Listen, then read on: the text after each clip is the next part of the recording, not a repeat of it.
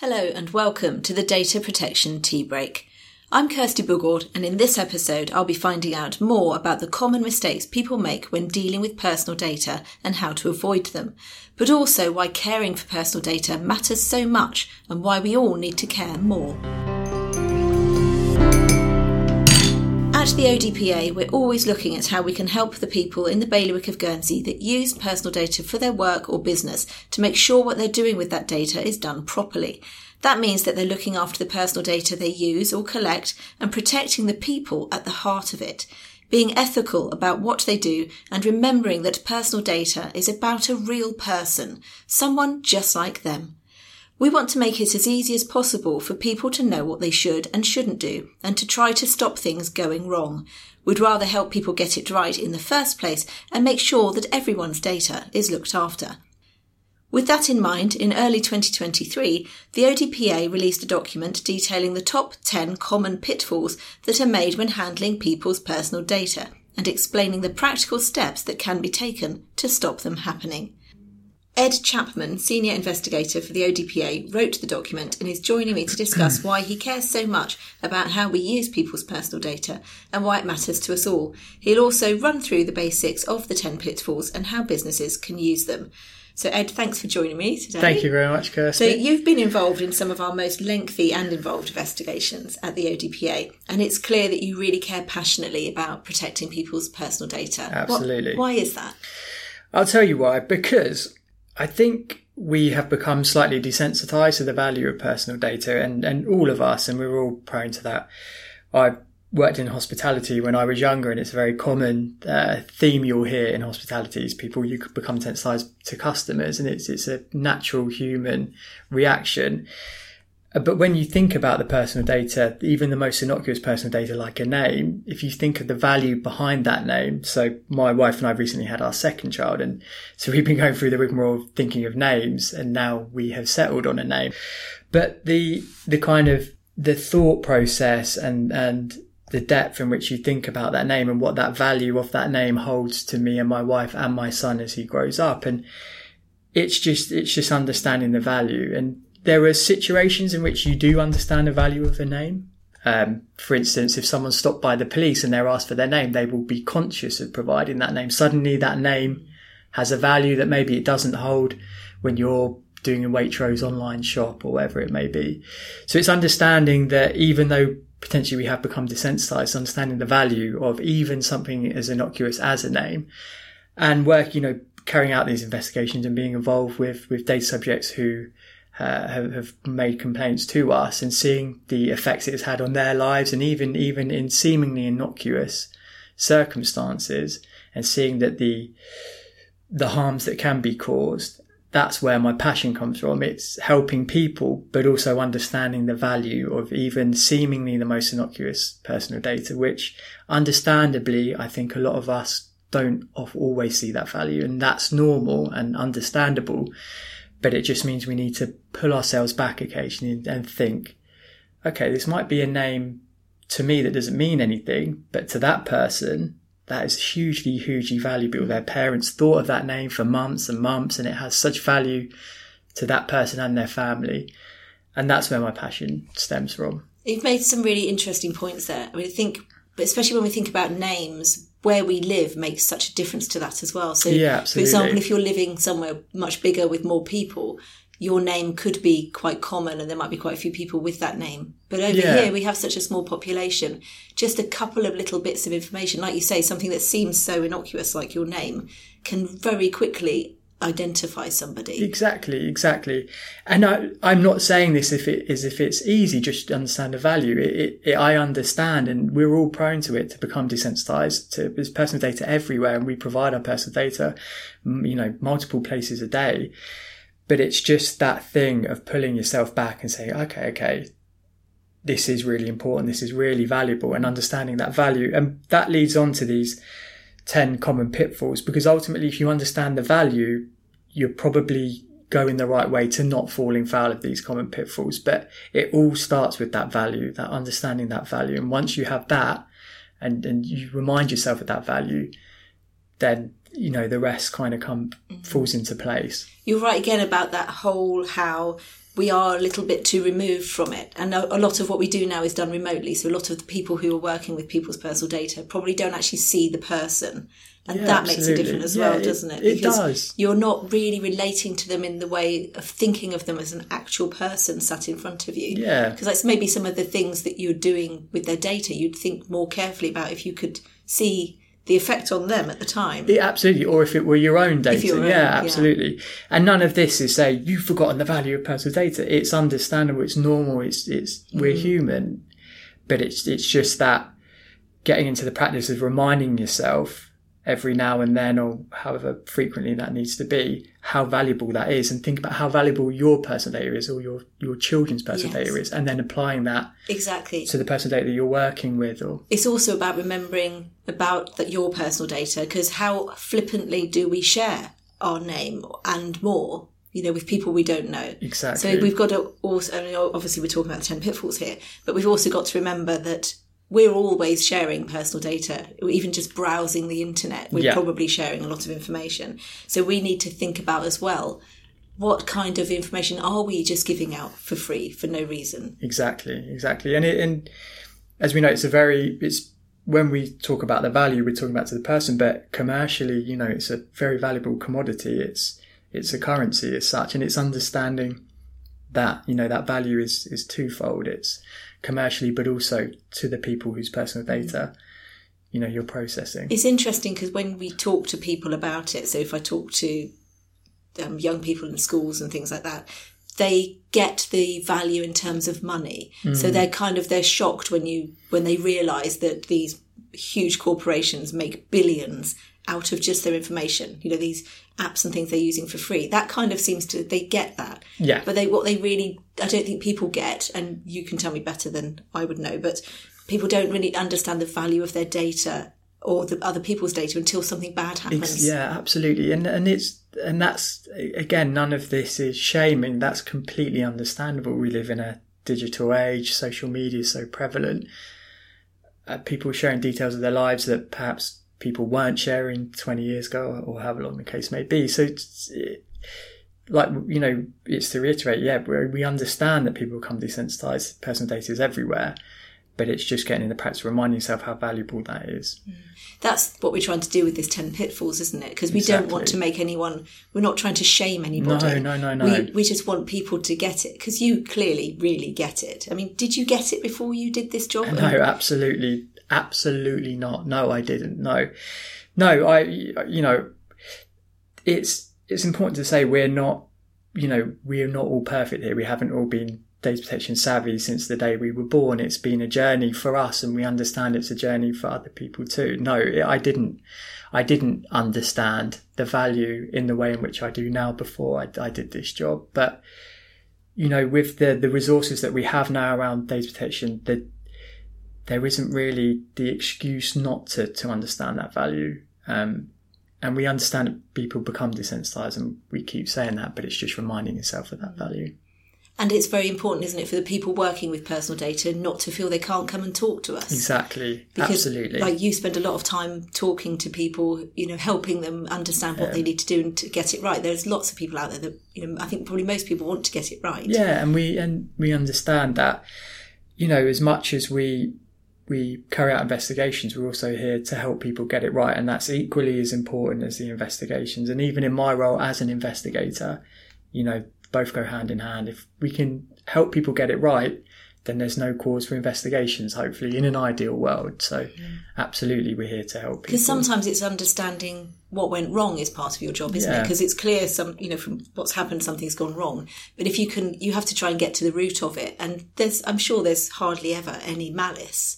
It's somebody made a simple mistake that doesn't seem big at the time. Yeah, and often, at the conclusion of investigations, you'll look back at how the breach occurred, and you understand it's not outside the realms of completely unbelievable bad practice. It's human nature.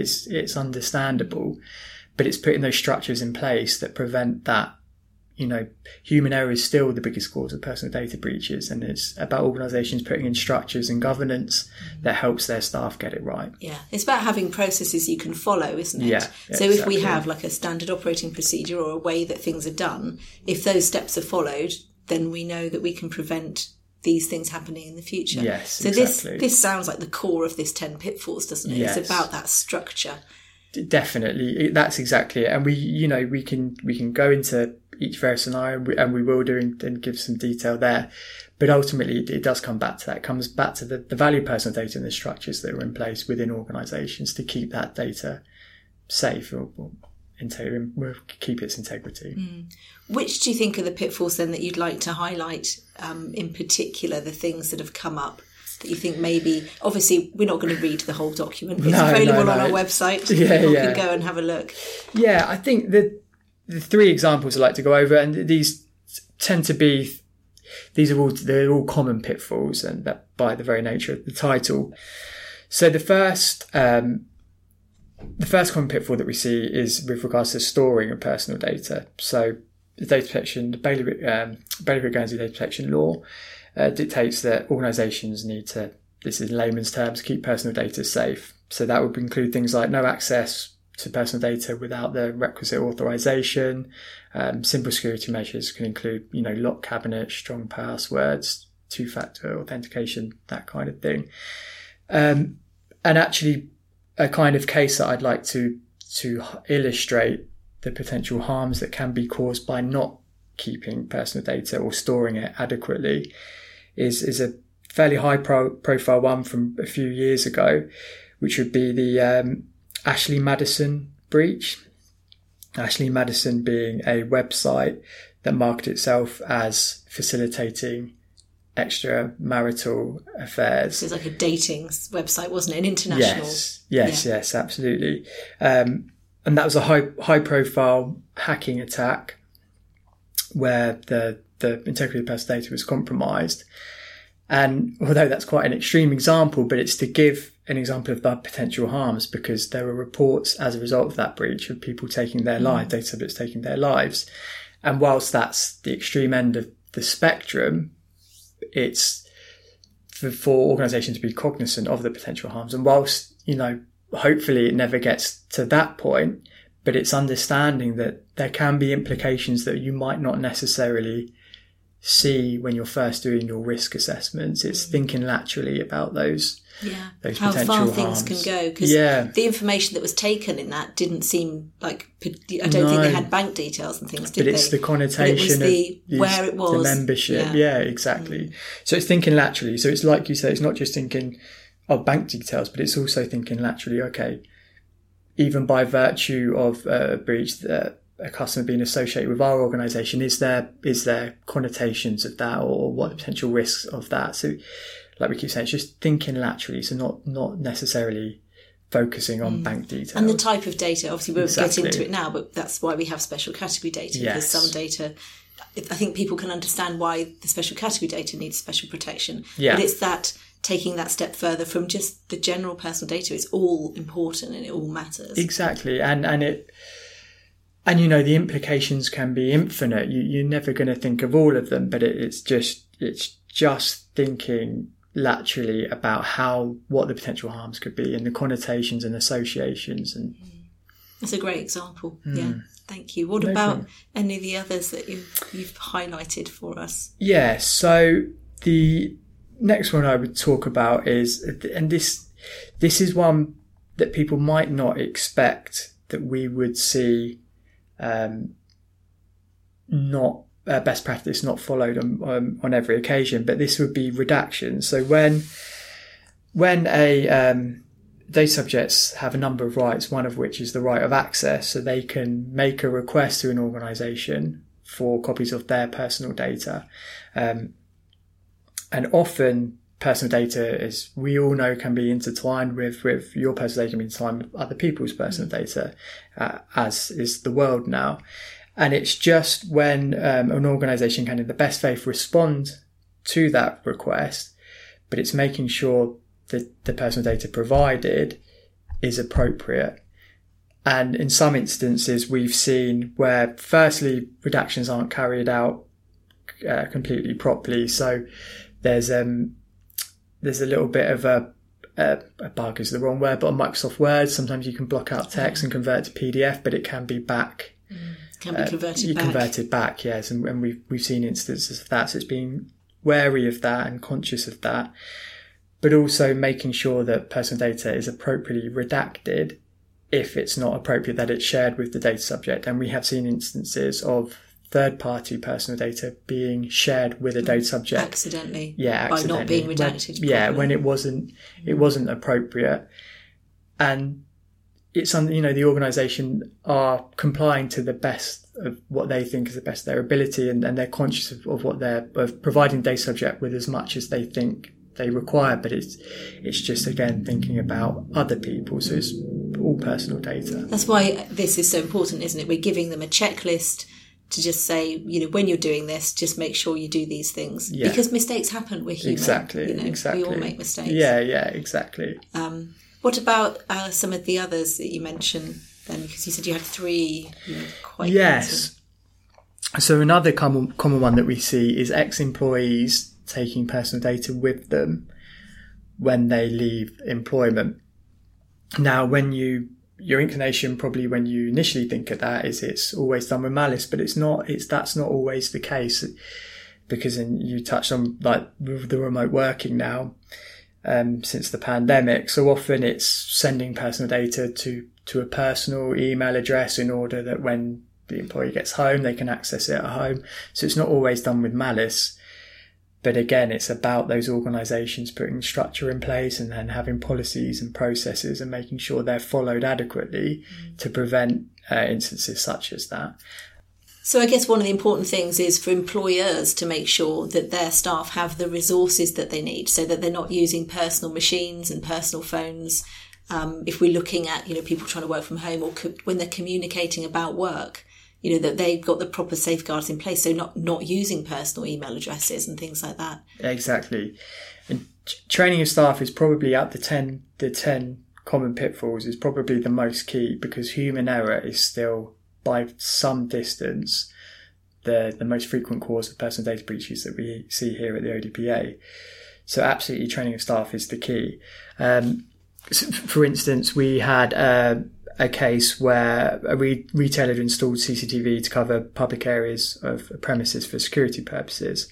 And there was an incident at the premises involving a small number of individuals, and a staff member recorded that CCTV footage on their phone and shared it with a friend. Now, it might be that had they been trained adequately, you can never definitively say that wouldn't have happened, but had they been trained sufficiently, there is the probability that it wouldn't have occurred. Or certainly if it had occurred, you could quite definitively say that staff member acted outside of process. But on this occasion, that training wasn't there. So there's that grey area. There's that grey area of, whilst, bird's eye view, it's what they did was wrong. But actually, in terms of the structure of the organisation and the governance, you couldn't point to anything to say that they acted outside of process. So it's just about making sure you have those mechanisms in place. Have the guidelines. People understand the rules. Exactly. I think even seemingly obvious things that you think you may not need to filter down to your staff, it's about ensuring that there's those, like you say, those guidelines in place to encourage, because like you say, you don't know. And that's where we can help again, isn't it? Because if, as a business or retailer, whatever it is you do, if you're not sure what areas of risk there are, come and talk to us, isn't it? Because that's how we can help. Exactly. And we have drop-in sessions every other Wednesday. You can see the details on our website.